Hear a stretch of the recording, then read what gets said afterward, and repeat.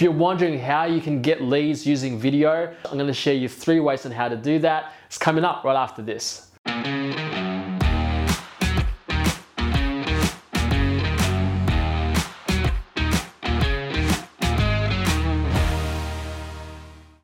Hello and welcome to Video Rockstar, the podcast. I'm your host, Mark Flores. Are you an entrepreneur that's relying on referrals, or perhaps people inquiring via your website? Here's the thing, a referral or a website visitor is usually considered warm, but before coming to you, they have some idea of what you do and how you can help them. So the question is, do you have a strategy to attract a cold audience? Those you need to educate first and give away something valuable before you have a sales conversation. If not, you might be leaving out a huge potential audience. Leads are considered as top of funnel. Video is a powerful piece of content to attract leads. If you know how to apply it creatively and strategically, it can truly assist in growing your business. And here are 3 ways that you can do that. Let's define what a lead actually means. Now, there's often this confusion between a lead and a prospect. So an example, like in a criminal investigation, what is considered a lead is when you're able to get information about a suspect or a witness. So really that's what a lead is when you can get information from someone else, whether that's their name, their email, or both.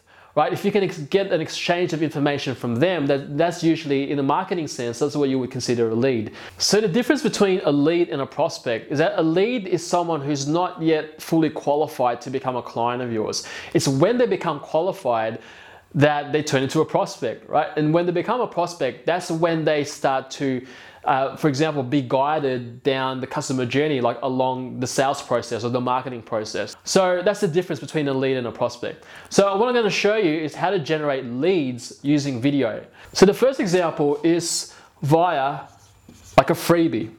Now, offering a freebie is very effective because when you think about the customer journey, leads are usually at the top of the funnel. So they're people who probably don't know anything or much about what you do or how you can help them. So you have to build that awareness, you have to create that visibility around your brand, your products or your service through education, entertainment, whatever that is. Using video content is a great way to build that awareness, right? So no one wants to be sold to at the top of the funnel. So being able to create something that's of free value and offering that to them, then they become more willing to exchange their details, like their name or their email address. So for example, you might have a video right at the top of your funnel. So in order for someone to receive this freebie after they watch the video, when you promote that, then you have a call to action that takes them to a landing page. And then from there, you've got a form, like an opt-in form, where they can leave their name and email address. And then once they leave their details with you, then now you've got a lead. All right. So from there, even on your landing page, if you want, you can have a video to talk about the lead magnet or the freebie, right? And then once they get to the actual value page where you have the video series or the video training, so that from there they'll consume that, and you can have a call to action to either book a call with you, whatever that is, and you can start to upsell. And it's easier to do that because now you've built that likability and they know more about what you do, so now they're warmer. So it's more okay for you to upsell to them, right? As compared to at the top of the funnel, you don't want to do that because no one wants to be sold to. And what's great about having a video in there is, for example, like a video to tell your story, this is a very soft approach and it doesn't come off as salesy. So that's the first example, is creating a freebie.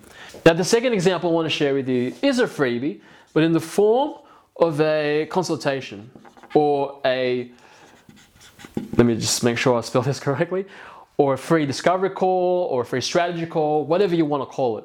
Now usually this works well somewhere around the middle of the funnel when you've already created that awareness and they're starting to move from a cold to now a warm, where they're now ready to, for example, jump on a call with you.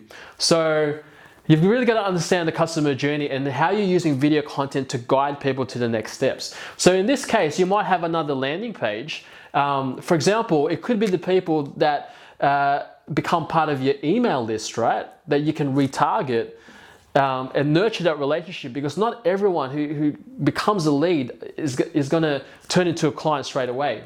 So in this example, you just got to think about, how am I going to guide people to book a free consultation? You can create another landing page to do that, or even if you have a call to action on a video post that you put out there on the description, then you can provide a link or a button. What happens is it takes them to a booking calendar, for example, or a pop-up for the calendar. So now in this process, they get to, once again, leave their names for you, so you know who's actually going to do the call with you. They might leave their email address, but what's important is for you to get the phone number as well, right? So they go through that process, and you can automate that where they receive the details of the call, of the book call, on their email. You receive it on your email, and then you can auto-generate a Zoom link if that's what you want to do. If you want to do that call via like a video call. The last one I want to share with you is a really cool and easy way to get leads, and that's when you create the CTA or like a button on the video itself. And this usually works well on stories. And this really depends the relationship that you have with your audience. So on stories, for example, you can create what you call stickers, right? And there's options there where you can put a question or even a poll or a DM me, right? So if someone likes your story, then they can interact back with you, and you can get some sort of information. It doesn't always have to be like a name or an email, but you can start a conversation with them. So that's really the purpose of generating leads for social media, is you start off by having a conversation with someone. So having a button or a sticker on the video itself, like on stories, is a really great way to do that.